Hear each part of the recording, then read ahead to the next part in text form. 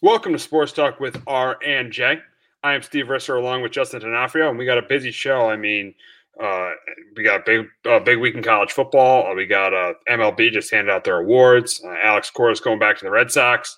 Unfortunately, Tom Izzo came down with COVID, but we're going to start with Week 10 of the NFL season. We got a big NFC South matchup on Thursday night as the Colts travel to Tennessee to face the Titans, and this is a game, two pretty good teams going at it. But here's the thing. The way the matchup looks, it looks like the Colts match up really, really well with the Titans. The Titans run the ball well. The Colts stop the run really well. They're third in the league in stopping the run. The Titans can't get off the field on third down. The Colts got a great offensive line. So they should really good offensive line. So they should be able to convert on third down. But the difference in this game is the two quarterbacks. Even though Ryan Tannehill hasn't played well recently, the last couple of weeks, right now he is a better quarterback than Phillip Rivers. And in this game, I think that Ryan Tannehill is going to make plays. He's going to get the ball to A.J. Brown. He's going to make enough plays. But the reason why the Titans win this game is I think Phillip Rivers makes some big mistakes. I think he has two or three, a couple turnovers. The Titans have a couple short fields. They benefit off that. And in this game, it's going to be a close, competitive game. I'm going to take the team with the better quarterback. I'm going to take the Titans over the Colts, 23-17. Yeah, I got the Titans as well at home, 24-20 victory. The quarterback matchup definitely in favor of the Titans. I don't know if you saw some of Phillip Rivers' throws last week, but every time it seemed like he was blaming his wide receivers, even though he was nowhere near any wide receivers. But yeah, the Titans were better last week on third down. I think they held the Bears like 2-12. I know it's not a great Bears offense, but Dave played a little bit better last week. They're not going to get any pressure on Rivers, so he's going to have some time. But still, I don't think it's going to make much of a difference. Phil Rivers is going to make a couple mistakes, and I think it's going to benefit Tennessee in getting a couple opportunities in a short field, and they should get the win at home. We got a big NFC East matchup on Sunday, and it's weird to say it's a big NFC East matchup because of the two teams' records. I mean, the Giants are 2-7, the Eagles are 3-4-1, but this is a big match. It's a big game, and Giants want to get revenge from what happened a couple weeks ago on Thursday night when they had that 11-point lead with 6 minutes to go, and the Eagles came back to beat them. So this is and for a Giants fan, it's a 50-50 game, but it's a must-win game. I mean, this is the last stand if the Giants want to do anything this season. It's crazy that with the record they have, that they still are playing a game that actually means something, but it does, because if they win this game, they are a game out of first place. But if they lose, their season is over. And I think, honestly, if they lose this game, because there's a bye week next week, they ought to just fire Dave Gettleman because honestly, I think he should be fired at the end of the season.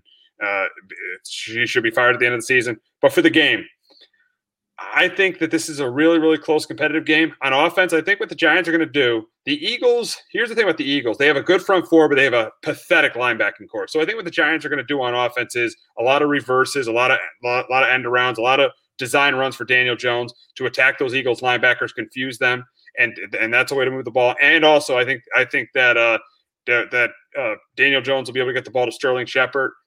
Golden Tate will be back this week. Austin Mack, and even Darius Slayton. Two or three of those four guys have a pretty good game against the Eagles secondary, which outside of Darius Slay is not very good. So I think the Giants move the ball. And also, I do think Carson Wentz is going to turn the ball over a couple times. His game they won the game against Dallas, but he did not play well against Dallas at all. And Brett Favre this week made comments and said if the Eagles stuck with Nick Foles, they would be better off. So Carson Wentz is still struggling, and I think he struggles in this game. I think he makes some turnovers. I think he has some big plays against the Giants secondary, which gave up a couple big plays against the Redskins. But I do think Carson Wentz has some turnovers in this game. Giants get a couple short fields. This is a very close, competitive NFC East battle, but I'm going to go with my Giants, and I got my Giants winning it 27-23 over the Eagles. I got the Eagles winning this one on the road 23-19. Do you know both quarterbacks this year have combined for 29 turnovers? That's crazy. That's crazy. And there'll probably be some turnovers on Sunday. I wouldn't be surprised. Yeah, I would not be either. Eagles coming off the bye. Yeah, the Giants definitely should have won last time. Yeah, it's a great point by Joe. And that happened twice on Sunday with Cam Sims and the big play to Cam Sims before the half and the big play to Terry McLaurin. That happened on Sunday. Yep, them sitting in zone and they were susceptible to big plays, and that's what happened. That was the reason why the Redskins got back in that game. So, I mean, they just, yeah, they and against a team like the Redskins, you probably still could have played man coverage there, even though you were up 17 points. Obviously that obviously was the biggest reason why they got the Redskins came back and almost won that game. So yeah, definitely, even if they're up big, stay in man coverage, stay with what's working. Don't just sit in zone. Because even before the half, there was a big play to Cam Sims too, and then obviously Alex Smith threw the interception to Blake Martinez. So yeah, definitely the Giants, even if they're up by a couple scores, still play man. They definitely should still play man coverage in the game. Yeah, and they played. They forced 5 turnovers too last week. I know a couple of those, Alex Smith throws weren't great. And obviously, Joe made another comment. Williams he did have a huge sack. When the Redskins were driving there on a 3 when they were. But yeah, but obviously it's still risky, to be playing zone, be giving up, those big plays. That's the biggest problem right now with the Giants defense. And if they want to win this game, they can't give up a ton of big plays, because if they do, they will lose this game. Yeah, they will, because Philly's got some explosiveness. I know Miles Sanders is supposed to be back this week, but yeah, I think the Eagles do enough. They were 3 for 8 the first time in the red zone against the Giants. I think, they convert a couple more times. I think the Giants get held to a couple more field goals and touchdowns, and I think the Eagles will pull this one out 23-19.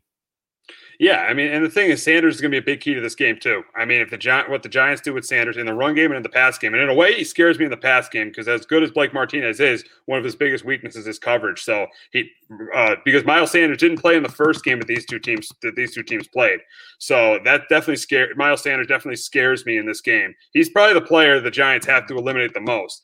They can take their chances with everyone else, even with Carson Wentz, because he's turned the ball over a ton this year. But Miles Sanders is the one player that if he has a huge game, especially on the ground, the Giants are going to have a very, very hard time winning this game. Yeah, they definitely are. He's such a great player. Yeah, you said it. He does so much out of the backfield as a pass catcher and a runner. And definitely could be tough to stop. And slow down. Giants definitely could be in trouble if he goes off and has a big day. Absolutely. But we got a game in Foxborough Sunday Night Football this week as the Ravens head to New England to face the Patriots. And we always remember John Harbaugh gave Bill Belichick trouble even when Brady was around. I mean, this was the one team the Patriots never wanted to play in their heyday when they were a great team.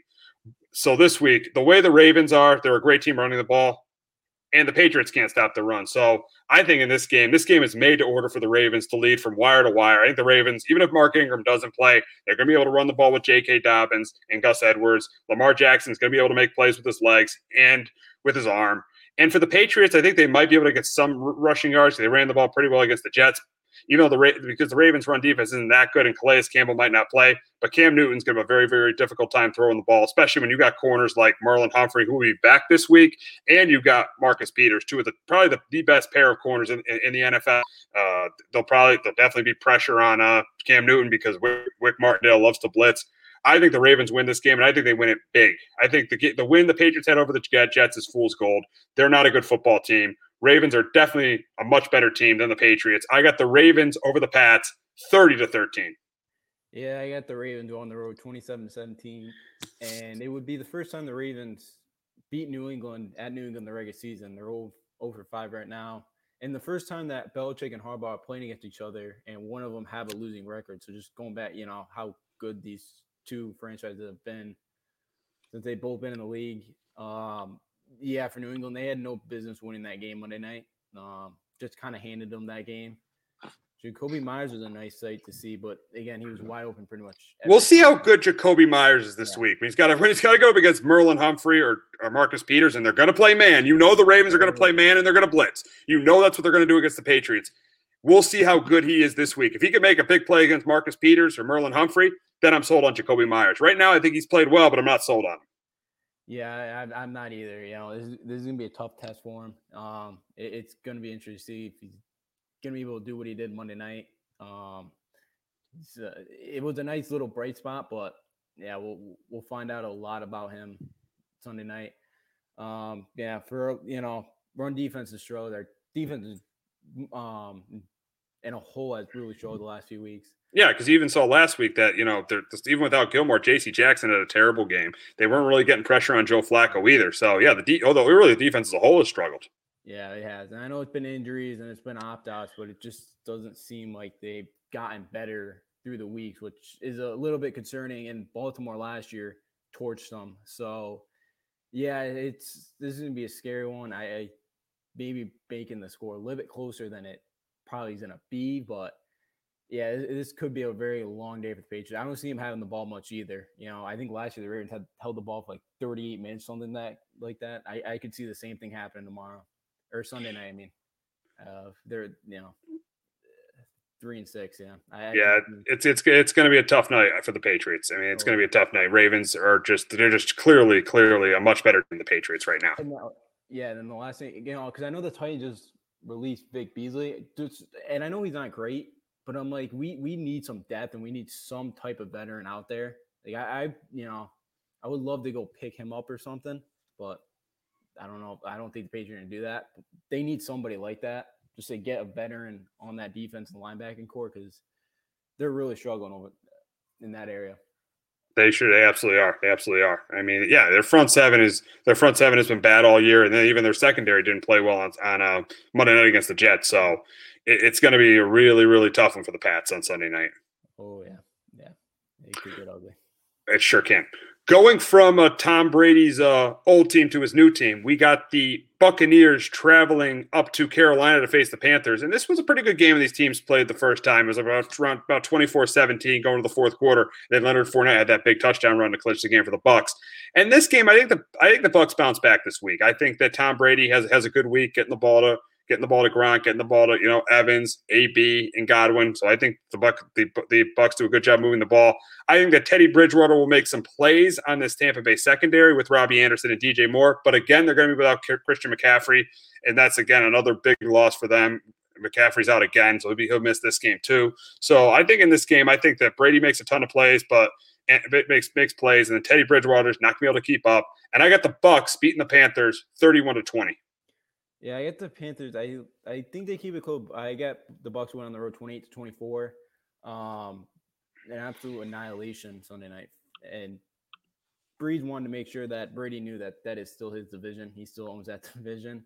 I just did not like the game plan because the Bucs only ran the ball 5 times. Yeah, they should. Even though the Saints stopped the run well, they just completely abandoned the running game. Had Brady drop back to throw, they couldn't protect Brady. It just was Sean Payton completely outcoached Bruce Arians. Oh yeah, that big time. That was ugly. Biggest loss of Brady's career there. But Carolina went on the road, played KC tough. Now you come back home playing a Tampa team. I think I like Matt Rule when he's an underdog. And I think they come in this game, even without McCaffrey. I know Mike Davis has been playing well in the backfield for him. Yeah, I don't think they're going to be able to make enough plays, but I think they slow down Brady enough.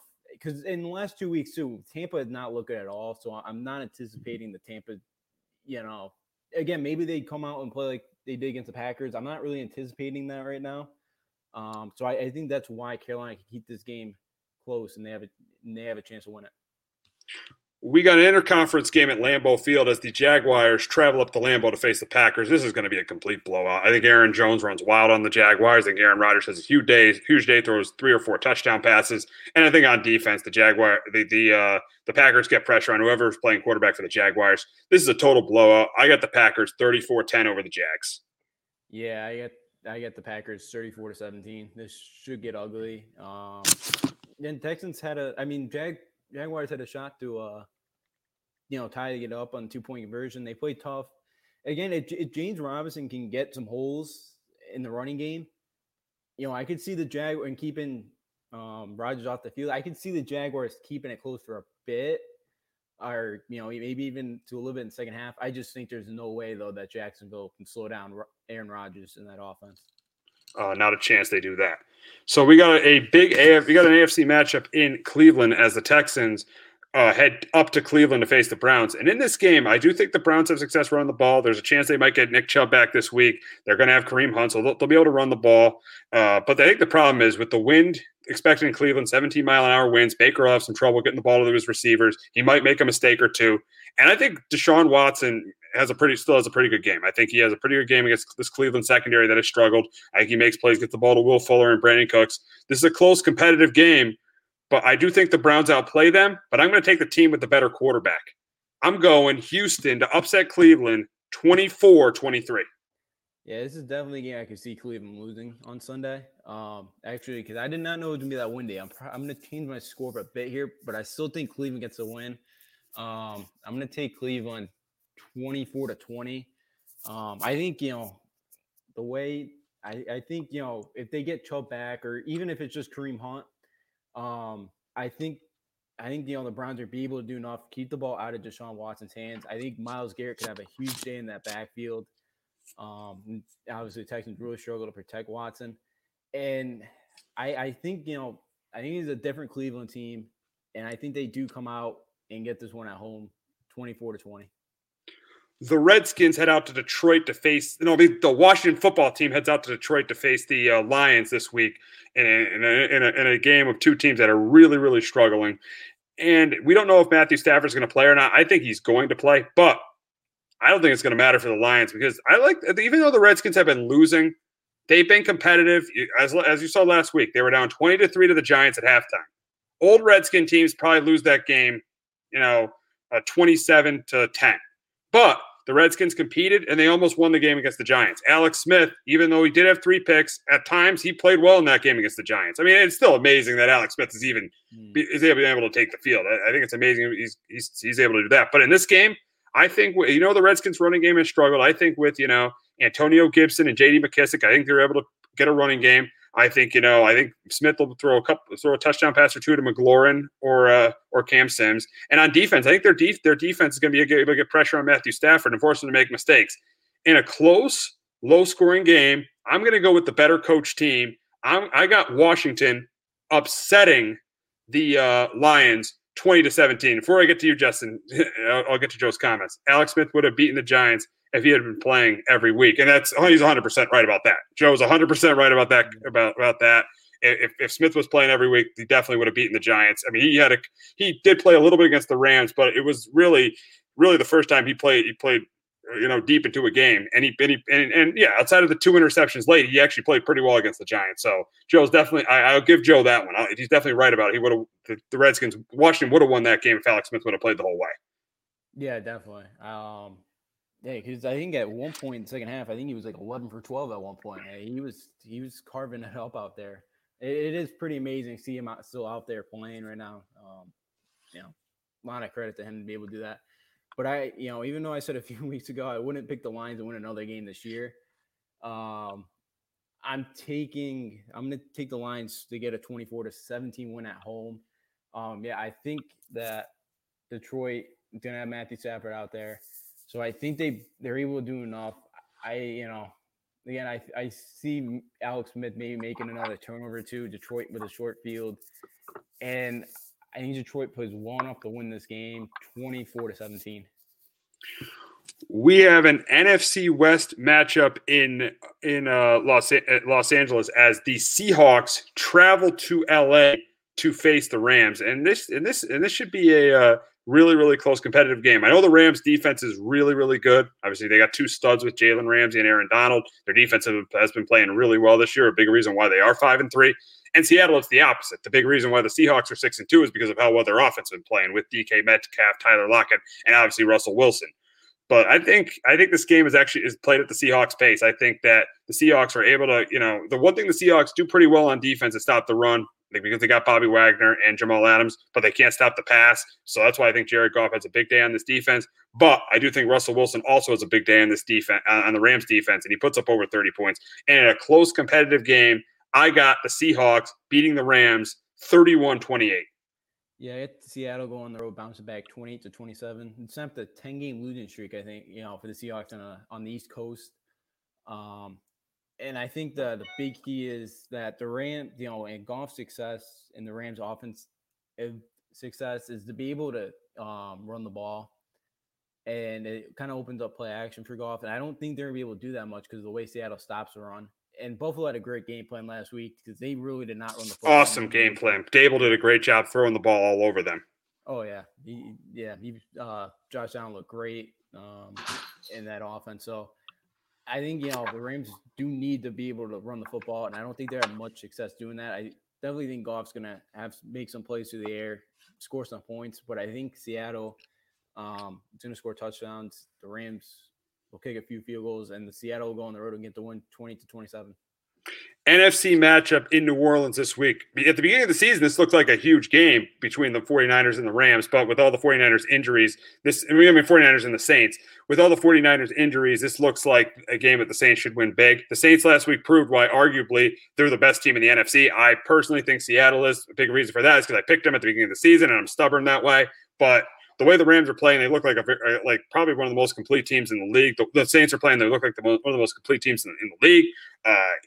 With Cameron Jordan, Demario Davis in the middle, and then Marshawn Lattimore on defense, who shut down Mike Evans last week. And on offense, they got Michael Thomas and Emmanuel Sanders back. Alvin Kamara's had a great year. Drew Brees, this isn't his best season, but he's still good enough to win a Super Bowl with. And I think their offense, even though the 49ers defense is still good, I think the Saints offense puts up over 30 points against them. They run the ball with Kamara. Brees gets the ball to Sanders and Thomas. And on defense, I do think that the Niners will give the Saints a little bit of trouble. I think, Mullins, because they might have Samuel and Ayuk back, so they might make some plays, but it will definitely not be enough. And I think the Saints win this game, and I think the Saints win at 31-17 over the 49ers.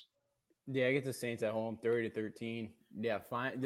That's kind of the Saints team that I think we're all been expecting for all year. We finally got it. Brees threw it all around. 11 different guys caught a pass. They forced some turnovers. I think they'll be able to do the same thing. The Niners, they can probably play a team that's they have a full squad right now in IR. It seems like they have so many guys banged up right now, so they don't really stand a chance in this game. Saints will be able to control the game. Kamara should have a big day. Drew Brees should have a big day. Maybe Tom should have a big day. Saints are going to get after Nick Mullins if he's the starter, or if I assume he's starting again. But Saints will win big, 30-13. We got an AFC North matchup in Pittsburgh, and there obviously are COVID issues with the Steelers. I mean, 4 members. I mean, Vance McDonald tested positive, and then guys like even now Big Ben, he's got to isolate. So you got players that have isolated. They're on the COVID-19 list for the Steelers. You got players that are going to be isolating and not going to be able to practice this week for the Steelers. Obviously, the Bengals come in 2-5-1. Yes, Joe Burrow has had a really, really good year, but he definitely has at times played like a rookie, especially against good defenses. Didn't play well against the Ravens. And I think in this game, might be the same story for Joe Burrow. I think he'll turn the ball over once. I think the Steelers are going to get pressure on him. And yes, it's tough to predict this game because you don't know who's going to play quarterback for the Steelers. But I even think even if it's Big Ben or Mason Rudolph, I still think the Steelers go to 9-0 and they pull this out. And I got the Steelers winning this game. I got the Steelers winning this game 24-17 over the Bengals. Yeah, I've Pitt winning this one 26-23. It may not be that high scoring. Big Ben's out and all that, but I still think the Steelers get the win anyways. They got to scare, but that always kind of seems like this again. The Steelers, team that they should beat on the road, they go down and they don't play their best. Usually lose those, but they're able to come out, get the win. I think they're going to get a tons of pressure on Joe Burrow. I think he could have a long day. And he's going to probably have a couple turnovers. And then I know the Steelers' run game isn't great. So that, I think they could have some success on the ground because the Bengals are so bad at stopping the run. And they kind of keep it out of Joe Burrow's hands. And I think the Steelers should be able to get the win at home, 26-23. We got a really, really good interconference matchup in Arizona as the 7-2 Buffalo Bills head out to Arizona to face the 5-3 Arizona Cardinals. And this should be a really, really good game for both these two teams. Both these two offenses are really good. The Cardinals are getting Kenyon Drake back this week. I mean, the Bills look great on offense against the Seahawks. And that's how I think this game is going to be. I think it's going to be up and down the field. Kyler Murray's going to have a big game. They're going to be able to run the ball with Kenyon Drake. The Bills might not have Tre'Davious White, so now DeAndre Hopkins might have a big game. And even for the Bills, Josh Allen will continue to prove why he's a top quarterback in this league. I think he has a big game through the air. He gets the ball to Stephon Diggs and Cole Beasley, and even Devin Singletary and Zach Moss do contribute on the ground as well. And I think in a close, high-scoring game, I'm going to go with the home team. I'm going with the Cardinals 31-27 over the Bills. Yeah, I get Arizona 31-28 to pull this one out. Both these teams have really kind of – I know, both records are good, but both teams have kind of been very up and down. Bills looked great last week against Seattle, but then, had kind of a 4-game stretch there where they went 2-2, but they didn't play the best football. Cardinals lost a tough one to Miami last week, and then they played a great game in Seattle before the bye in the Sunday night game at home. So I think Arizona is going to be able to bounce back. I think they forced a couple of turnovers. I think it definitely helps that they get Drake back, even though Edmonds is still solid running back, but I think it helps that they'll have Drake in the backfield this week. Again, the Bills can protect Allen, and he makes some plays down the field. Buffalo's got a really, really good chance to win this game. But I think Arizona at home is going to be able to pull this one out 31-28. We have a AFC West matchup in Vegas as the Broncos 3-5 travel to Vegas to face the Raiders. And I'm going to surprise some people here. I'm going to go with the upset. And I know I was wrong about the Broncos last week and I picked them against the Falcons, but I'm going to take them again. And I'm going to take the Broncos in this game. I think they run the ball with Phillip Lindsay and Melvin Gordon. Jerry Jeudy, I think, has a big week, and I unfortunately sat him in fantasy last week. Cost me the game, but I started Sterling Shepard over him. But I think Drew Lock gets the ball to Jerry Jeudy. Drew Lock's been inconsistent at times, but I think he's hot in this game. I think gets the ball to Jerry Jeudy. Broncos run the ball in the Raiders defense, and I think the same thing with the Raiders. I think they move the ball in the Broncos defense too. But I think it comes right down to the end, and I got the Broncos pulling the upset over the Raiders, 30-27. Yeah, I got Vegas at home 30-23 over the Denver Broncos. I just need to see the Broncos consistently play. The last 2 weeks, I know the Chargers and the Falcons are not very good closers, but Drew Lock played his best in the fourth quarter the last few weeks. I need to see that through the whole game before I'm gonna take them this week. In the Raiders this year, kind of been run first thing because it's really helped Carr out because I think he's played really well, 16 touchdowns to 2 INTs.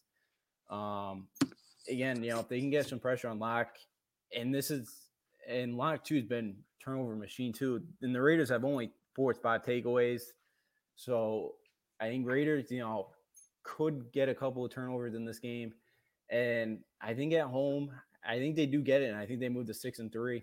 So I get the Raiders 30-23. We got a matchup of 2 rookie quarterbacks down in Miami as Justin Herbert faces Tua Tagovailoa. The Chargers, Justin Herbert, Dolphins, Tua Tagovailoa. And let me clear some stuff up about Justin Herbert. Yes, he's played really well. He's put up really, really big numbers. But also, at times he's played like a rookie. And that is a reason why he is 1-6 as a starter. I mean, you can go through some of his games. Yes, circumstances has hurt him. Bad coaching decisions by Anthony Lynn in the game against the Chiefs, with them not going for it on a 4th and 1 and giving Mahomes the ball in overtime. When they were up 24-7 on the Bucs, and instead of running out the clock to go into the half, they hand the ball off and there's a fumble. That definitely is a coaching mistake. There's been special teams mistakes. The missed field goal against the Saints on Monday Night Football that would have won them the game. And even last week there was a missed field goal to start the game, and say they had that field goal, they might have even won the game there too. But there have been also situations where Justin Herbert has played like a rookie. He lost to the Panthers, didn't play well in the Panther game, but they lost. And there's one of the biggest situations where he played like a rookie was they were up 24-10 in the third quarter against the Broncos. If he throws that ball away and they kick the field goal, it's 27-10, and there's definitely a different outcome. But he throws an interception. The Broncos are back in the game, and they end up losing that game. So there have been situations where he's played like a rookie as well, so we can't forget that. But for this game, I think this is a close, competitive game. I think that Tua has a big game. There's a chance Joey Bosa doesn't play again, so I think Tua has a big game. And also I think Herbert has a big game. But we all know what's going to happen. The better coach team is going to win. The team that knows how to close out games is going to win. And that's why I got the Dolphins beating the Chargers 28-24. Yeah, I got the Fins as well at home, moving to 6-3. Who would have thunk it? And I got them winning 24-21. Yeah, the Chargers last week found another way to lose a game. Last way of the game. Yeah. That was it was And he had jokes. He had a big 3-and-out, and his defense let up a touchdown, and everyone blamed the D. God forbid anyone criticize him. Exactly. Yep. Yeah, he's been good, but there's been a couple of situations where, you mentioned the pick in the end zone, 3-and-out there. Yeah, so again, he's played well, but he has made his rookie mistakes like you're gonna see. And this Miami team the last few weeks, they're gonna force a turnover too. Yeah, they're gonna be able to pull this one out. And Dolphins have been really good too on third down. They're only allowing opponents to convert at 34% of the time. So I think Miami finds a way to win. But this should be a fun one, seeing these two rookie quarterbacks play. Tua's been, it was a good sign for Tua, the way he played last week after the Rams game, where he didn't have to do much, but he still wasn't great in that game. But Dolphins will find a way to win this one. And of course, Joe sent me a comment privately. The Dolphins knew he was ready, and that's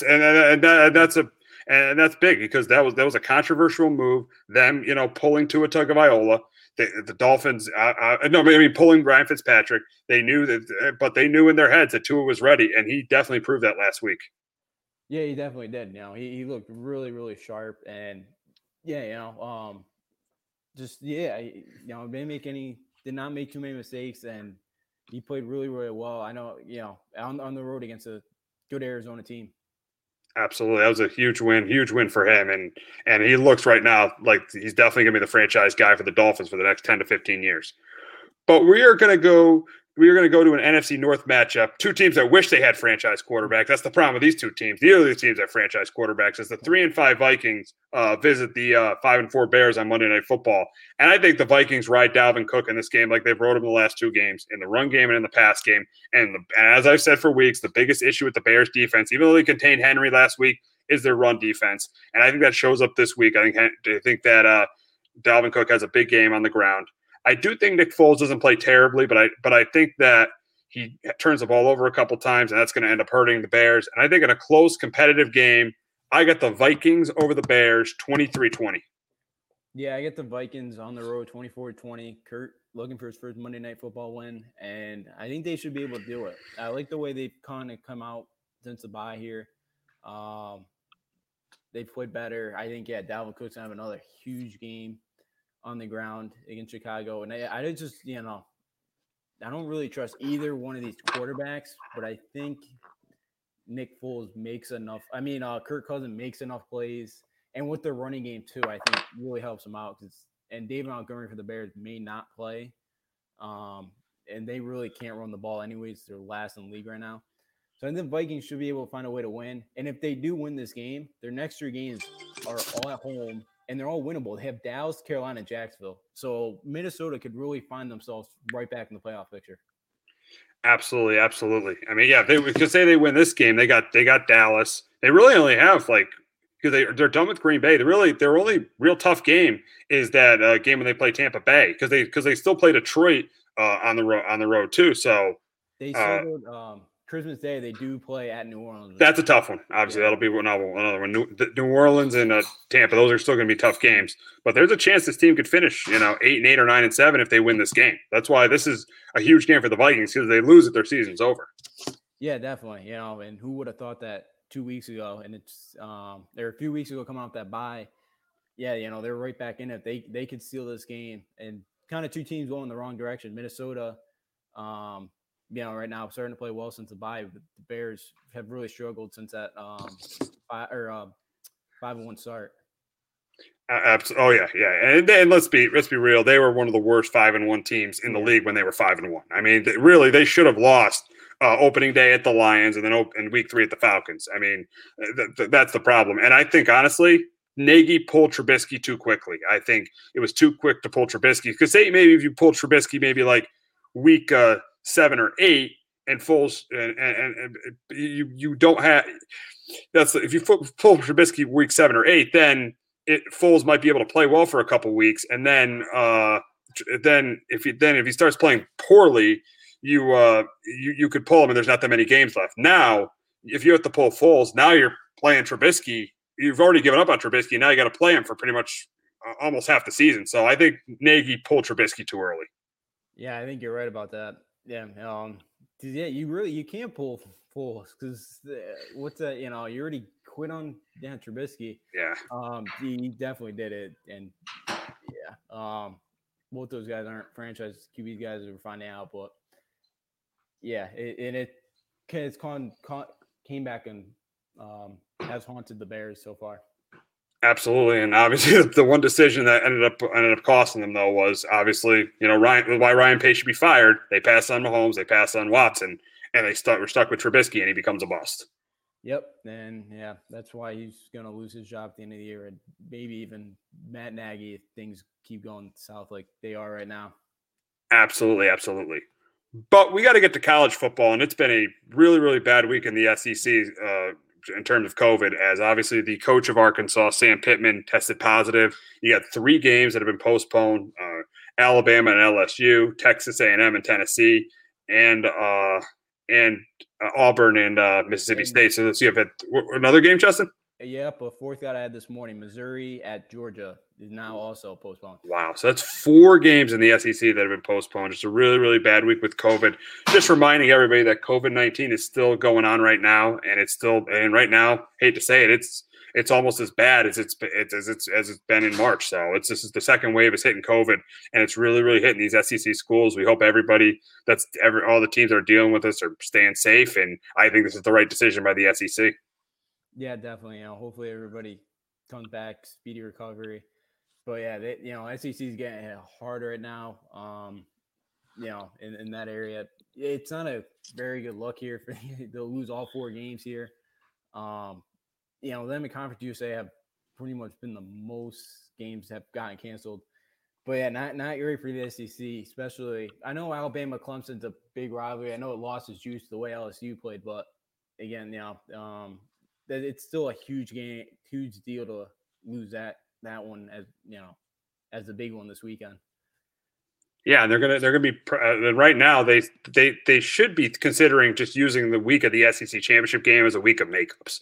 But is that what they're considering? That's what they're considering right now. If teams don't, like the teams that won't make the SEC championship game, that for the other 12 teams that don't make it, if they need it, they will make up games on December 19th. Okay. It's what their thinking is right now. It's not finalized, but I think it's going to be I think it will happen. Okay. So that's what's going to end up happening. So yeah, it's going to be interesting to see what ends up happening because say Florida loses another game and that wouldn't matter because Florida only has 1 loss. But say like teams play different games and then one team goes to the championship game, that would be a little confusing. Yeah, it would. I think it may be kind of last second decision there that if they do make those games up. Yeah, I don't know what they would do if that ends up happening, but I think it would be a decision that they kind of make tentatively. I would think they kind of put on the schedule, hey, this is tentative depending on what happens for the SEC championship game. I think that's how they would go about it, to kind of let teams know, hey, there's a chance you could be playing for like a Florida or Georgia and Alabama if you need that December 19th game. Here, there's a chance you could play, Florida, Georgia could play Missouri on the 19th. But if Florida loses a couple more games, you can go, all right, if you don't make the SEC championship game, you're going to play Missouri on December 19th. I would think that's how they go about it. Yeah, that would probably make sense. If it doesn't matter, just play December 19th. I think that makes sense. Mm-hmm. Yeah, get another game in. Exactly. So we are going to head to the slate of games this week, and we're going to start with an ACC matchup. We got D'Eriq King in Miami traveling to Blacksburg to face Virginia Tech. And in this game, interesting game, rivalry game, but I got to go with the Canes to win this game close, just like they did last week. I think they survived because of D'Eriq King, and I got Miami beating the Hokies. I'm going to take the Hokies here with an upset. I think they'll pull it out in Blacksburg 34-30. Both defenses really showed last week. Both defenses are not their the strength of their teams. Now, I am worried, though. I may change, Khalil Herbert Virginia Tech running back Karen, it was averaging over 8 yards a game right now. Is questionable. It sounds like he will play, but there's a chance he may not. And they're so great at running the football. They're fifth right now in the country, and Virginia Tech really struggled to throw the ball. I think they could have success running the ball against the Hurricanes. And I think that is why they'll be able to pull it out. They lost a tough one. I don't know if you heard how they lost last week. It was no, we played last week. They played Liberty. They played. Oh yeah, I remember. Now I remember that game. Yeah, Liberty. Yeah. Well, what was the final? 38-35. Oh wow. They tried to freeze the kicker. They blocked it, returned it for a touchdown. Oh wow. So they called the timeout. It didn't count, and Liberty kicked the field goal again and won it. So tough loss for the Hokies. I think they bounced back. This is a big one for Justin Fuente. Yeah, you don't really want to go 4-4 right now. Be a big one. I think the Hokies pulled out in Blacksburg. We got a Big Ten matchup in East Lansing as IU has the East Lansing to face Michigan State. And I don't get the point spread in this game at all. How is this point spread 7.5 points? Michigan State is absolutely terrible. This should easily be a two touchdown spread. It should usually be a 14-point spread the way Indiana's playing, the way Michigan State is playing. I don't get that at all. That's why I think Indiana wins this game big. I think they win it by 3 scores. The way Penix Jr. is playing, the way Indiana's been playing overall, I got Indiana winning this game big over the Spartans. I have it 11-point game. Yeah, this line's low, but again, I don't think Michigan's that good of a team. Then they just, they beat Rutgers. That's not that great. And then they should have lost to Penn State, which right now doesn't look good either. The way Penn State's playing. No, they're not. Indiana's a good team. Are they top 10? They force their turnovers, and that's like a big key for them. I don't think this is a team that's. Maybe they can challenge Ohio State for a half. I don't think they're good. They don't have the talent to be able to match up with them. The thing is, though, Michigan State, they got manhandled again up front against Iowa last week. And I know Iowa's always has some great linemen, but they got absolutely dominated once again. Rocky Lombardi cannot protect the football. And I think that's why Indiana is going to force them a couple turnovers. Michael Penix Jr. is 8-1 as a starter, and his one loss came last year to Michigan State. This team has so much momentum right now, and I think I could see this one being close if Indiana kind of has a letdown week. Definitely, coming out to win to Michigan. They have lost 7 of the last 8 to the Spartans, but I think Indiana is going to be able to pull this one out on the road, 31-20. We got Notre Dame heading to BC to face Boston College, and I don't think there's really going to be a letdown. I think Brian Kelly's a good coach, and I think Notre Dame wins this game big. I think Ian Book has a big week, and I think their defense shuts down BC. I got Notre Dame by 2 or 3 scores over BC. Really? You think it's going to be close? I really want to take BC in this one. I really, really do. But I think Notre Dame pulls this thing out late. Notre Dame, their first win against a number 1 ranked team last week in 1993. It's been a while. And BC starting quarterback Phil Jurkovec is a Notre Dame transfer, so he loved to knock out the Irish this week. And I think I really like Jeff Hafley in this BC team. They did not play well last week on the road at Syracuse. Again, I think maybe it was look ahead to this Notre Dame team last week for him. But I like what he brings to the table. I think BC is going to be fine. You give him another year or two to bring his guys in, and I think they'll be consistently a top half ACC school. And then it's a red bandana game as well for the Eagles, honoring a former alum from 9/11. He saved like 18 people in one of the World Trade Towers. So this is always kind of an emotional game for BC. That's also why I think they can keep it really, really close. But I'll take Notre Dame to edge this one out 27-20. Big Ten matchup in College Park. And who would have thought we'd be talking about Ohio State and Maryland this year? But the way Maryland's played, the way Tua's brother has played, he's played excellent the last 2 weeks. Obviously, you got Ohio State with Justin Fields, who is one of the best quarterbacks in the country. And I think this is a high-scoring game. I think, but Ohio State's definitely getting against Maryland. And no offense, but Maryland has played well the last couple of weeks, but they're not going to stop Ohio State. I think Ohio State gets in the 50s in this game, and I think Maryland gets in maybe mid-20s, high 30s. But I do have Ohio State winning this game by at least 3 scores because Maryland, yes, they've won 2 in a row against Minnesota and Penn State, but those teams aren't Ohio State. I got Ohio State winning this by 2 or 3 scores. Yeah, I got this one 52-28 Ohio State. 3 of the last 4 years, Ohio State has scored 62 on the Terrapins. Wow. They have Was really been able to was figure out their wasn't defense. there one year where the Terrapins almost beat them? 2 years ago, double OT. Yeah, it was Yeah, I remember they almost beat them.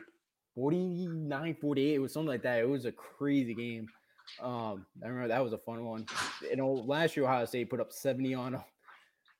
Maryland's not being able to stop them. Again, right now, Justin Fields has 11 touchdown passes, two rushing touchdowns, and only 11 incompletions. So, and Ryan Day has challenged his team. He wants them to play a full 4 quarters this week, and that's a bad sign if you're a Terrapin. Talia Tagovailoa has played really well. Raheem Jarrett, the freshman, he was a 5-star.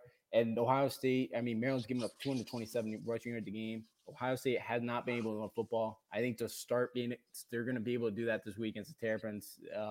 This one's probably going to be very ugly. We got USC traveling to Tucson to face Arizona, and I think in this game, I don't know that much about Arizona football, and I think that USC wins this one pretty big. I got USC winning it by 2 or 3 scores. I get USC winning this one 30-24. They found a way. The USC found a way somehow, some way, to get that win. But that was their 9th straight game for the Trojans when they've committed at least 3 turnovers, which you're not going to be able to keep winning ball games like that. They got to kind of figure it out. I didn't really like their rush defense last week. They really struggled. Gave up 258 yards on the ground. Arizona's coming in. Kevin Sumlin's on the hot seat here. They had one of the worst defenses in the country last year. I think their defense has not been ranked higher. Their defense since 2013, their defense has been ranked nationally 92nd in the country or lower. So their defense has really struggled. It's going to continue this year. They bring in a new D coordinator, Paul Rhodes. You think they're going to run the 3-4 defense, but it ain't going to matter. Khalil Tate's gone. They got a couple of running backs. Their strength is going to be the ground game, which could keep it close, but I do not see the Trojans losing this game. They should win this one by 2 scores. Oregon and Washington State this week. We got Oregon heading up to Washington State, staying in the Pac-12 here. And I think Oregon looked pretty good last week, and I think they win big this week. I think Washington State's going to miss Mike Leach. I think he was a really good coach. I think they're going to miss him. And I got Oregon win this by 2 scores. I get the Ducks win this one close, 30-8. I like the way Jaden DeLauro, the true freshman, played last week against Oregon State. And Washington State ran the ball for 227 yards, which I don't know if last time Washington State's ran that has rushed for that many yards in a game. They got a Notre Dame transfer at running back, Deion McIntosh, that played really well last week. I think he could have some success. And Oregon too, they snapped the 4-game losing streak last year against the Cougars. So, Cougars have had their number the last few years. I think they do keep it close, but I don't think they're able to make enough stops. I like the quarterback Tyler Shaw for Oregon last week. They got off to a slow start, but again, that's going to happen when you haven't played a game in over 300 days. Ducks should go on the road and find a way to win. We got a Big Ten matchup Saturday night in Ann Arbor as Michigan and Wisconsin face off with each other. And Michigan's really been struggling. Jim Harbaugh's on the hot seat. Wisconsin's coming back after being out for 2 weeks due to COVID. And I think this game, a lot of people think this might be a little bit of a blowout. I think this is a close competitive game, but in the end, I'm taking Wisconsin close over Michigan. Yeah, I got the badge as well. 31-21. I don't remember that game from last year when Wisconsin up front just absolutely torched Michigan. I think that could happen again this week. The thing about Harbaugh and his right now is they don't evolve. They don't make any adjustments. It's stubbornness. I feel like they're not changing their ways, and it's really coming back to bite them right now. This team just has no fight. I hate to say it, but I think I think he's starting, because I don't know it.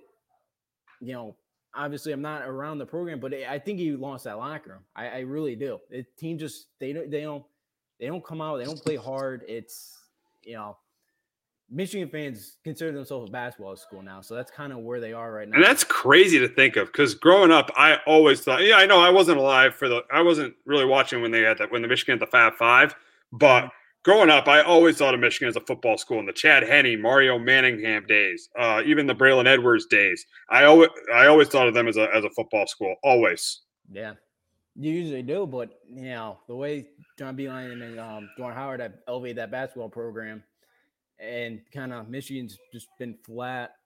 They've won 8 games, but they're 1-6 against their big rivals, Michigan, Ohio State. That's been the big thing, and it's going to struggle again this week. And if Graham Mertz does play the Wisconsin quarterback, I think he will this week. I think I really like this guy. I think it's Wisconsin that the one missing piece they've had last year's. I really like him. 20 for 21 against Illinois. I think you have a big day against this Michigan secondary, which they just love to stick to man-to-man. And Jake Ferguson, the tight end, I think can run loose in this game. Joe, I'm 45, and I expect them to blow it every year, and they do. Michigan isn't good. Timeout. Yeah. I think Joe's a Michigan fan too. So yeah, I mean, the Michigan has blown it every year. I mean, they can't beat Ohio State. Even the years where they've been really good. I remember that year in 2006 when they were with Chad Henne, when they were undefeated and they played Ohio State and they lost that game, knocked them out of the national championship, and they ended up losing the Rose Bowl. So every single year, they always do. Joe's right. They always do blow it. And they never end up winning or never end up winning a national championship. Last national title was 97 when they shared it with Nebraska. Brian Griese was the quarterback. Even they had Brady in those years. When they had Brady, they mismanaged Brady in those days, especially that last year. They definitely mismanaged Brady when they didn't have him starting the full year, and they were platooning with Drew Henson. That's another story for another day. And we'll stay in the Big Ten, and we're going to talk about Northwestern, who's the number 23 team in the country right now, surprisingly, and they head to Purdue on Saturday night. And admittingly, I haven't seen a ton of Northwestern football this season, probably not much at all. But one thing I do know about Purdue is they got one of the best receivers in the country in Rondell Moore. And I'm going to go with what I know, so that's why I'm taking Purdue in a close one over Northwestern. Unfortunately, I think Rondell Moore is going to be out again this week, so we won't see him. He hasn't played yet this year. It's been like an undisclosed injury. They really haven't announced what it is after you opted back in. So I don't know what's going on in there. But do you actually know the D coordinators for Purdue? I'm thinking. Who is it? Bob Diaco. Oh, wow. Yeah. He was at Nebraska. Now he's at Purdue. Wow. Yeah, he got fired in Nebraska. Yeah, he gets fired everywhere. Fired at UConn, fired at Nebraska. He was good at Notre Dame, I'll give you that. He was. Louisiana Tech last year, defense good. Now, Purdue is supposed to come to Rensselaer next year, so maybe a little bit of reunion if he's. Yeah, but too bad Rondell Moore will be gone. Yeah, he will. It helps UConn out. But anyways, getting back to the game here, I like Northwestern. They found a quarterback in Indiana grad transfer, and Peyton Ramsey. He's not great, but he's a game manager. He's better than what they had last year. Their defense is really, really stout. And I think Northwestern goes on the road here, gets the win 24-17. Their 3 touchdowns Northwestern has given up. 2 of them have started at the they've been backed up and their opponents have started with first and goal. So kind of tells you they've been really, really solid. They forced 8 interceptions so far in 3 games. Purdue, since that big win against Ohio State, are 6-12 since then. They struggle to run the ball once again, and I think Northwestern's going to take that away, or they're going to try to take away the passing game, try to make them beat them on the ground, which I don't think they're able to do. David Bell, Purdue's number 1 wide receiver at the moment. He is pretty exciting to watch. When you get both of them, it's he goes really unnoticed, David Bell, but he's a really solid wide receiver. But I got Northwestern 24-17. Yeah, so it should be a good game between those 2 teams. Really, the winner of that game has a chance to compete with Wisconsin in the Big Ten Big Ten West. But we're going to stay in the Big Ten. But in college basketball, an unfortunate story on a Monday as Tom Izzo tested positive for COVID-19. I think he's going to be away from the team for a couple, I think. And the season's supposed to start in a couple of weeks, but we definitely want to send our best out to Tom Izzo, one of the best coaches in college basketball. And he's going to be out. He's going to be out for a little bit due to COVID-19. It's another reminder, and should have reminded those Notre Dame students that especially in the Midwest. COVID is that is a hot spot, and you really, really got to be careful. Yeah, you definitely do. Definitely well wishes to Tom Izzo as season starts 2 weeks from today. We'll have college basketball. But yeah, definitely hopefully a speedy recovery. For who taking over, but they're in good hands. Know what he's got for that staff. So definitely, yeah, he'll be back probably right before the season starts. He'll have a couple more practices before they get going. Yeah, it is, and obviously, again, we just send our best to Tom Izzo right now. Yeah, of course. Yes, definitely. Absolutely. But we're going to move on to one of the biggest sporting events of the weekend, and it's weird to have it at this time of the year, but that's the Masters. It's weird to have the Masters in November, but we're having it in November due to COVID. And obviously, this is like the Super Bowl, the World Series, the NBA Finals. This is the biggest event in golf every year. And obviously, it seemed like it was a while ago when this happened, but we all know who the defending Masters champion is. That's Tiger Woods. Unfortunately, his odds are 35-1 to win the Masters this year, but still, I mean, I think he still has a chance. Obviously, you got Bryson DeChambeau, 8-1. He has the best odds. You got Dustin Johnson, 9-1. He's currently the best golfer in the game right now. You got John Ram, 10-1. Roy McIlroy, 14-1. Brooks Koepka, 16-1. Bubba Watson, 28-1. Jordan Spieth, 40-1, and Phil Mickelson, 80-1. So it should be an interesting tournament. And I don't like the fact that it's right in the middle of football because Sunday, me, I probably won't be tuned into the Masters, unfortunately, because what's going on Sunday at 1:00, and then I got big and what I'll be watching during that. But I'll be watching it throughout the weekend, especially on Thursday and Friday, and a little bit on Saturday. But unfortunately, the final round's got to be Sunday, and what I'm going to be doing, what I do every Sunday, what I'm going to be doing on Sunday. So I'll probably, unfortunately, this might be one of the first years I missed the last round of the Masters. But you got to do what you got to do during COVID. I'm happy it's happening this year, and it should be a fun tournament. Yeah, it should. It's definitely weird in November. Yeah, I probably won't watch much Saturday or Sunday for me. Maybe in the morning. I'll try to tune in the morning, but. Now, College Game Day is actually going to be there Saturday. That's really cool. That's really cool. They're going to be live from Augusta. That's so cool. Yeah, especially they will never have that opportunity again. So that would be cool to see. Maybe in the morning. I'll try to. Yeah, it'll be a good field. We definitely would love to see Tiger win another one here, but the chances are pretty slim. But yeah, such a huge tournament, the biggest golf tournament of the year. But it's such a weird time. It feels so weird that it's going to be this weekend. But yeah, it's always a fun event to watch the Masters. Oh, absolutely, and it would be cool if Tiger somehow won again.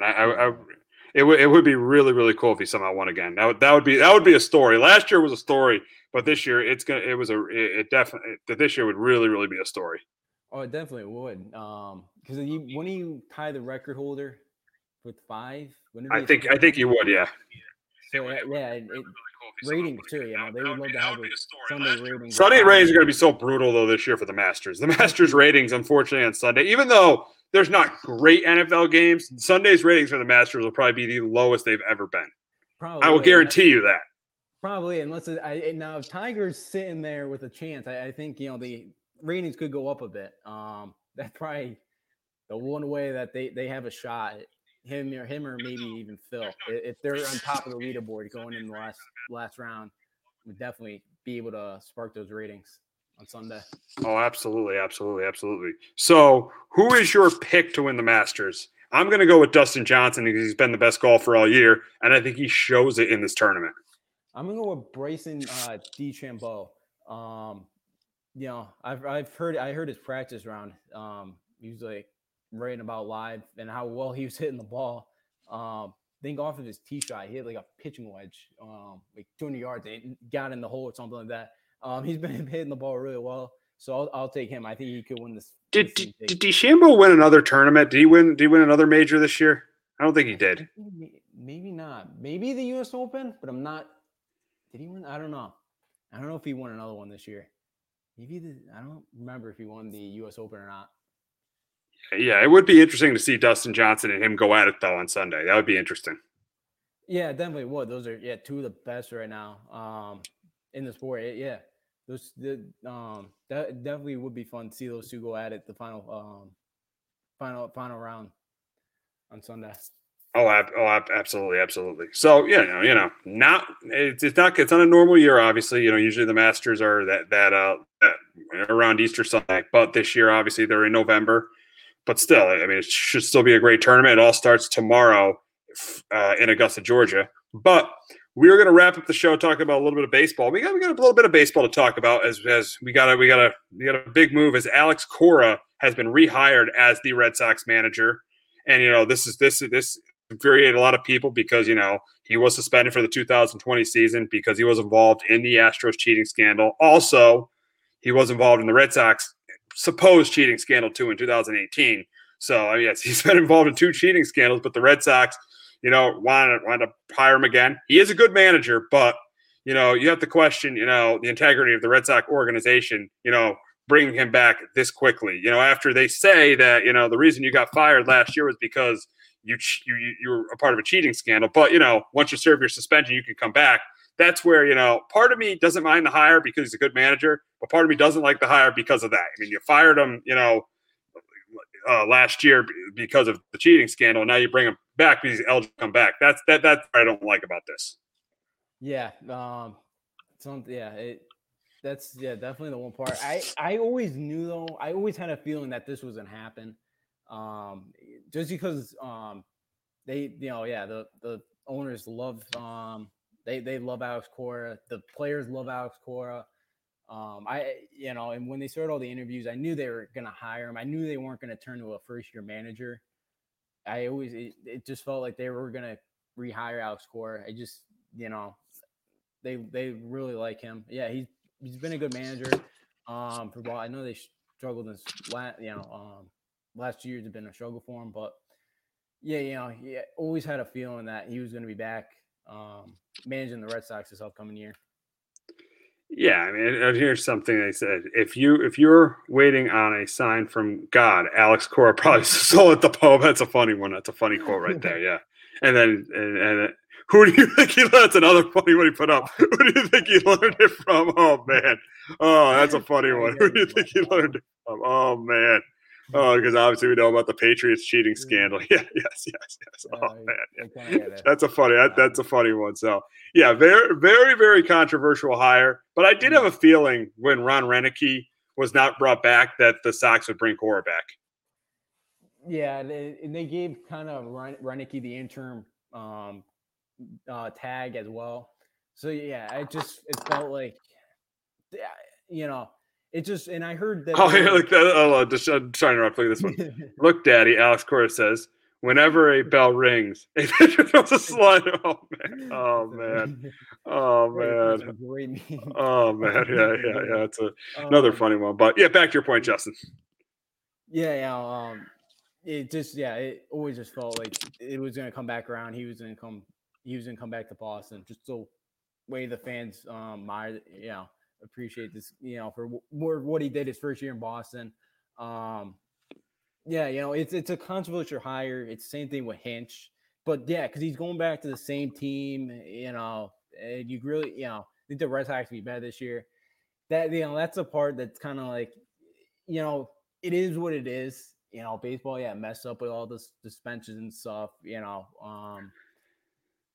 But it always had that feeling like he was gonna go back just because all the players loved him, and it just Joe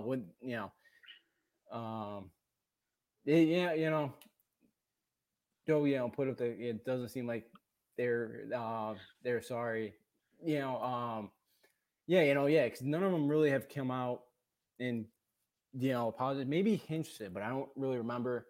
But have they learned the lesson? How do you know that they aren't going to pull off something like that? You hope that they won't. That they have learned the lesson, but you do never know. He's done it twice, but again, I think he comes back, and I think he kind of knows too that this is his final straw. That he does something like this again, nobody's going to hire him in the game again. Oh yeah, absolutely. And I have to say this, being a Yankee fan since the 90s. This is definitely the most hated Red Sox manager because Francona, Yankee fans didn't hate that much. Same thing with Farrell, but this is definitely by far the most. Yeah, and Bobby V to manage their 1 year, but and then here's another one.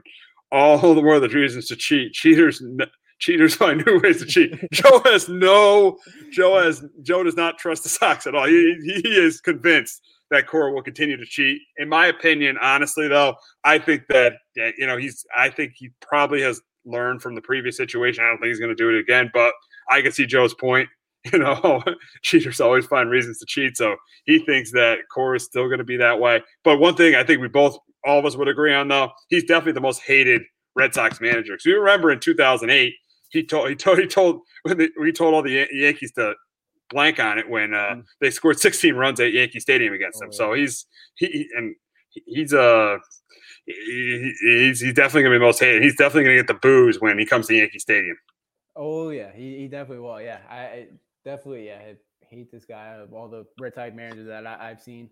But yeah, it definitely most hate. Yeah, especially those comments they made in 2018. It makes us, because the last few years with the Red Sox kind of struggling, the rivalry hasn't been what it's been. Now this is really stirring the pot here, and the rivalry is going to be back to what we all love as Yankees Red Sox fans. So. Absolutely. So we're going to get to awards. We'll start with Rookie of the Year in the National League, and an unknown guy won Rookie of the Year. Honestly, I mean, I think Joe or you might know who he is. I didn't even know who Devin Williams was when they even said he was the Rookie of the Year. I mean, he was a reliever for the Brewers this year. He had a record of 4-1 ERA of .83 or .33. But did you even know who he was before he was named Rookie of the Year? The last week I heard about him and how well he was playing, because he gave up one run, I think, in like 27 innings. I was like, wow, that's pretty impressive. So late in the year, like the final week or two, I heard about him. Oh, wow. Yeah. So, yeah, I mean, that's deserved. I mean, you're a reliever. And it wasn't a year where any real NL rookie stood out that much. Unfortunately, Tatis was a rookie the year before, because if he was a rookie this year, obviously he wins the award. But it was really a year where nobody in the National League stood out. So this is the guy who ends up winning Rookie of the Year. So, yeah, congrats to him. I mean, he had a really good year as a reliever, really good 60-game season as a reliever, and we'll see if he ends up keeping it up.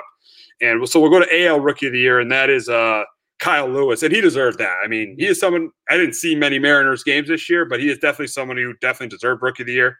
When you were seeing that a rookie to be a rookie with no scouting report on you. Yeah, exactly.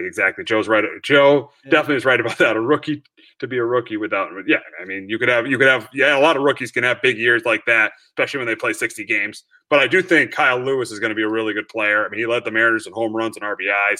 He definitely has some potential to be really the Mariners, a team that's rebuilding, but really to be their cornerstone of the future. Yeah, definitely. It's good that they found a guy. He played really well. He's been really. He kind of a big sign, this year for the Mariners. And it's such a rebuild type year for him. It's a good kind of, because they haven't had a lot of rookie talent really in a while. So it's good to kind of get this type of guy. Hopefully play well. And then actually, I just saw breaking news. Ohio State and Maryland have postponed their game due to a surge in COVID-19 cases in the Terrapins program. Wow. So it's another college. So now you have Ohio State, and I know we're on baseball. We'll just talk about this for 1 second. Now you have Ohio State, who's going to play one less game in their conference. So say they end up, even if they beat Indiana and maybe lose a game down the road, they end up 5-1 in Indiana, and they end up 6-1, and Indiana ends up 7-1. Who goes to the Big Ten championship game? See, that's the thing. I mean, that's the thing. Why the Big Ten didn't leave them any wiggle room. They should have had a week where they made up games. Now but I don't think Ohio State's going to lose another game. But just say them and Indiana both have one loss in Indiana, and they play one less game in Indiana and beat Indiana. Yeah. Who goes to the Big Ten championship game there? I think it would have to be Indiana. They got the one more win. That's they got the one extra game. I would think, but yeah, it's really where the Big Ten messed up, and they could have their issues. And again, they kind of knew about that coming into the year, that something like this could happen. And that's them in the Pac-12 are really, again, no room for error for those two for those two conferences. Yeah, absolutely. There's none at all. Yeah, there's no wiggle room. Absolutely. And poor Justin Fields, he was gonna, again, have another probably 350-yard passing and another 4 or 5 touchdowns. He loses those big yards. So especially he was playing so well, but now he loses another game for his Heisman case. Yeah, but without question, and you don't get to see that matchup between him and Tua's brother too. Yeah, that definitely could have been fun because I think Maryland would be able to put up some points, but they wouldn't be able to. Maryland wouldn't have been able to stop them at all this weekend. But yeah, it would have been cool to see those two go at it. Absolutely. But we're going to head back to baseball. We'll go to Manager of the Year in both leagues, and we'll start with in the National League and Don Mattingly for the Marlins. Completely deserved. Absolutely deserved. I mean, the Marlins surprised a lot of people, had those COVID issues at the beginning of the year, got into the playoffs, beat the Cubs in the first round of the playoffs, eventually lost to the Braves, but great year for the Marlins, their best year since 2003. And in the American League, Kevin Cash. And yes, there was one bad movie made in the World Series, but that doesn't take away from the year the Rays had or the job he did with the Rays. He did a great job. Both of those awards deserved, and I really want to pick anyone else in either league to win those awards. Yeah, Don, to be able to put that Marlins team in the playoffs and get them a playoff win or a series win, such a great job by Mattingly. He's been such a great manager for so many years in this league. Very deserved. And yeah, Kevin Cash is great all year with that payroll that they have and that roster, and they don't have too many superstars. He made the horrible move in the World Series, but I know they don't count that for the voting here for Manager of the Year. So they have the 1 seed to have with that roster, to have 9 pitchers, on the IL too, and be able to be so good still in the rotation and back in the bullpen. Both those guys deserved it. We go to NL MVP, and it was right now it's between Freeman, Betts, and Machado as finalists. I wouldn't give it to Betts because he got off to a slow start this year, even though he got hot for the Dodgers late and they got to the World Series. Machado, I thought he had pretty good numbers, 16 home runs, 47 RBIs, hit over 300. But the guy I would give it to is Freddie Freeman. 13 home runs, 53 RBIs, hit 341. I give it to Freddie Freeman because I think he had the best year out of those 3 guys. And one guy that should have gotten some consideration is Marcell Ozuna, 16 home runs, 58 RBIs, hit over 3. I think he hit over 340 as well. But I think a lot of the argument is Freeman gave him protection. So, but my MVP is Freddie Freeman. What's yours? Yeah, I like Freddie too. I got him winning as well. He had a great year. Adding Ozuna to that lineup just helped the both of them out, and especially Freeman too for before the year when he came down with COVID and was really not doing well, and be able to come back and play like the way he did. It's a great story, especially for the Braves too. With their pitching, they still got that 2. They're still a 2 seed, and they were really 1 game away from going to the World Series. He had a great year to finally got out of the NLDS this year. So yeah, I really like Freddie Freeman. I think he deserves to get it. AL MVP, and the 3 finalists are obviously DJ LeMahieu, Jose Abreu, and Jose Ramirez. But obviously, the winner of this award has to be Jose Ramirez. I mean, he had 19 home runs, 60 RBIs, hit 317. I mean, if you look at the other 2 guys, DJ, he had a great year, but he only had 10 home runs and 27 RBIs. Jose Ramirez hit 277 and I honestly think Luke Voit should have gotten more consideration than Jose Ramirez. But my MVP, and it's been this for a while, my AL MVP is definitely, absolutely Jose Abreu. Yeah, I'm with you. The 19 home runs, and really for Indians lineup too, that really struggled. He was that one big piece because Lindor kind of had his struggles this year with most of that lineup. So he was kind of that huge part, along with the pitching staff, to get those guys.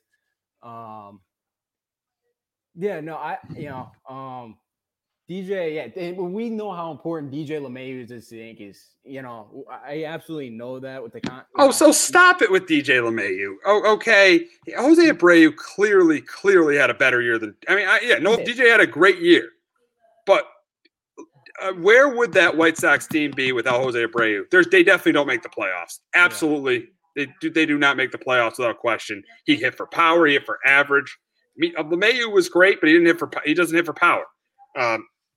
Abreu hits for power. He's clearly the MVP without argument. Yeah, I think. Oh, Joe wants to jump on. Go ahead. Let me just make a quick point here. Okay, gotcha. And again, you know me, and this isn't like some homer, Yankee. Gotcha. You're comparing a first baseman and a third baseman with a second baseman, a leadoff hitter with a three hitter on both teams. Is that correct? Are they both the three hitter on their teams? I get it. Yes, I get it. Yeah. You cannot. I mean, this is like comparing a wide receiver to a running back. And being like, well, the running back had 1,800 yards on the ground. The wide receiver only had 1,200, so I guess he's not as good. You can't compare that like that. To hold the home runs against DJ's ridiculous. Neither one of those guys is as good a hitter as he is, so drop them both down a notch. There's nobody. Look at the numbers as far as runners in scoring position and the clutch situations. If people are going to pretend that they're analytics darlings these days and not acknowledge what DJ LeMahieu does from the one spot, I have to say I'm a little disappointed, and I got to make that case. I will now step aside as you boys finish the show. Gotcha. Joe made his case for a DJ LeMahieu. I mean, it's close, but I got to take the guy that could do everything well, and I got to go with the Brave. Yeah, I'm going with him as well. Barely. I would love to take LeMahieu.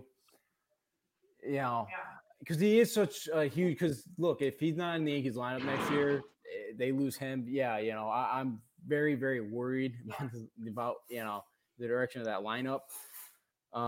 But I think the way that he goes, defense doesn't matter.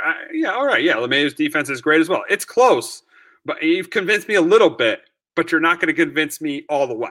I'm still going with the Brave. I'm going to go with him too. Just the way that, because of the way and you know who's going to win the award. You know the BBWA hates the Yankees. You know they're going to give Abreu the award. Let's be honest. Yeah, they will. For them finally getting back to the playoffs this year, it's. Yeah, because he's just to be a huge part of that team. Because Bruce Robert got hurt. Just to get him back to the playoffs, I think was huge. His numbers were he had a big monster year, and he has for the last few years. It's finally he kind of got the recognition he deserved for playing for a White Sox team for so long that has kind of been in rebuild mode. But it's close between me with that and DJ, but I kind of got Abreu barely the edge there. Yeah, I mean it's definitely close between the two. But here's one thing I would say for the for the Yankees, Luke Voit should have definitely been considered. It's more in depth. Yeah, he definitely should have. I'm surprised he wasn't. And I don't even think he won the Silver Slugger either. I guess from Abreu won that, but definitely because. When everybody was hurt, Voit was really the only one in. Voit was just pretty much carrying the Yankees. I know they were struggling for that time, for a point, but he was kind of the one bright spot on that team for. We'll give you step by step. Well, So I definitely should have. I was kind of surprised he didn't. But he definitely should have got more recognition than he deserved. Than he got. He definitely deserved more. Absolutely there without question. But we got to get to the NL Cy Young. It's between Yu Darvish, Trevor Bauer, and Jacob deGrom.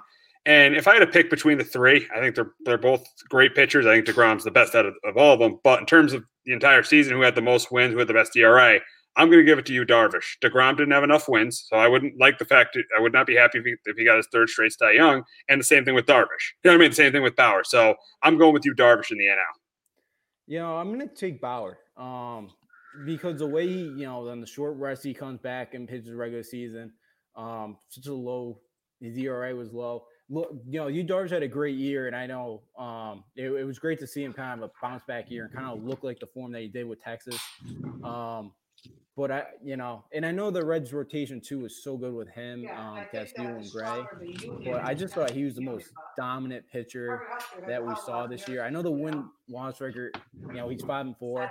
I know you can kind of make the same case what you do with DeGrom, but I just saw his stuff this year, and I just thought overall he was just the best overall pitcher in the National League.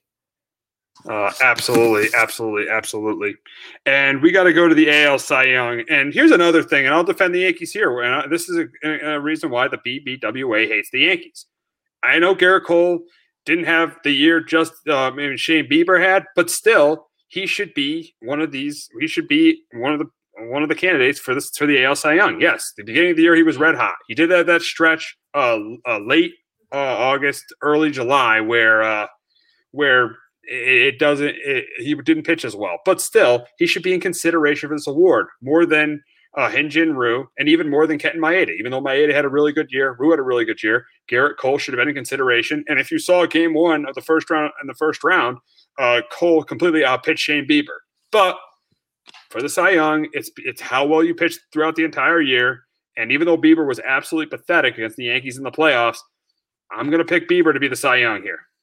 Yeah, Bieber was just, unbelievable.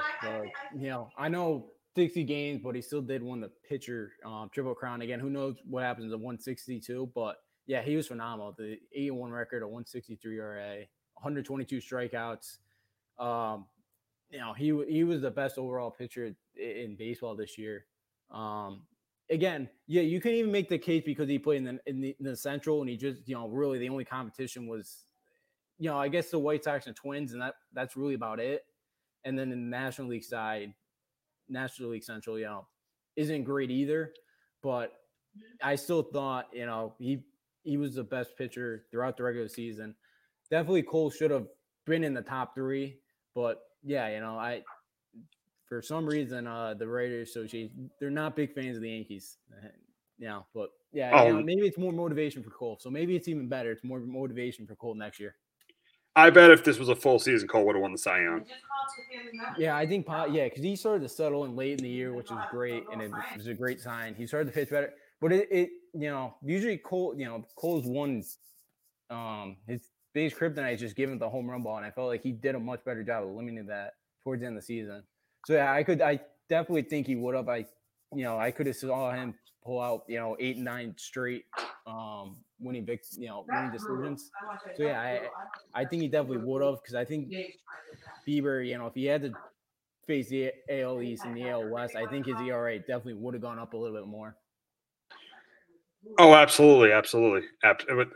Yeah, big reason Bieber had the ERA he had was because of the divisions he faced. But Cy Young, you got to give it to the guy with the best year. And statistically, Bieber had the best. Even though it was a 60-game season and he only pitched 12 games, he had the best year out of everyone.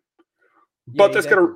Yeah, what did you say, Justin? Yeah, I would just say, I know it's a 60-game season, but he was definitely the best one out there He was definitely the best one for the 12 starts, no matter who we faced out there. Yes. So that's going to wrap it up this week on Sports Talk with R&J. For Justin D'Onofrio, I'm Steve Risser. We'll be back next week talking NBA draft, NBA free agency, and week 11 of the NFL season. Have a great weekend, everybody.